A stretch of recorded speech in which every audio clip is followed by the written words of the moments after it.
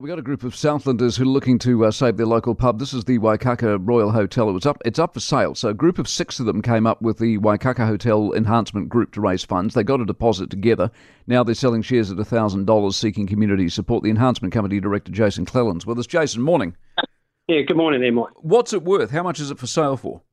No, we're not saying how much it's for sale at the moment, but we're sort of selling shares for 350 shares, but we didn't pay for that. We're just selling that many shares, so we've got a bit of upgrade to do and a few things we'd like to do to it over time.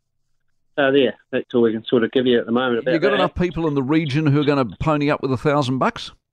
Yep, we've had a good response from our community so far, and our wider community, like the Gore businesses and that, have sort of jumped in, and we've got some as far as Wellington that have come on board. What? Yeah. What do you get for your $1,000? You just get a stake in the business, and when it makes money, you get a 350th of it, or whatever the case may be. No, it was just an investment just to keep our local pub going. So all you get for your share is pub to be still open, and you'll get a certificate to say that you have 1 share or 10 shares of the business. Fantastic. Is it a going concern?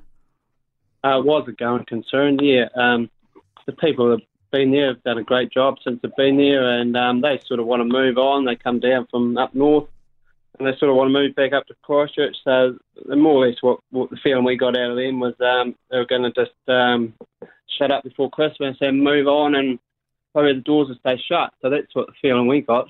No, we don't. We don't want that. So what you got there? You got accommodation, obviously. They're still giving accommodation. Yeah, we've got accommodation there. There's the 8 or 10 huts out the back, plus accommodation upstairs. Right. You got a good beer garden?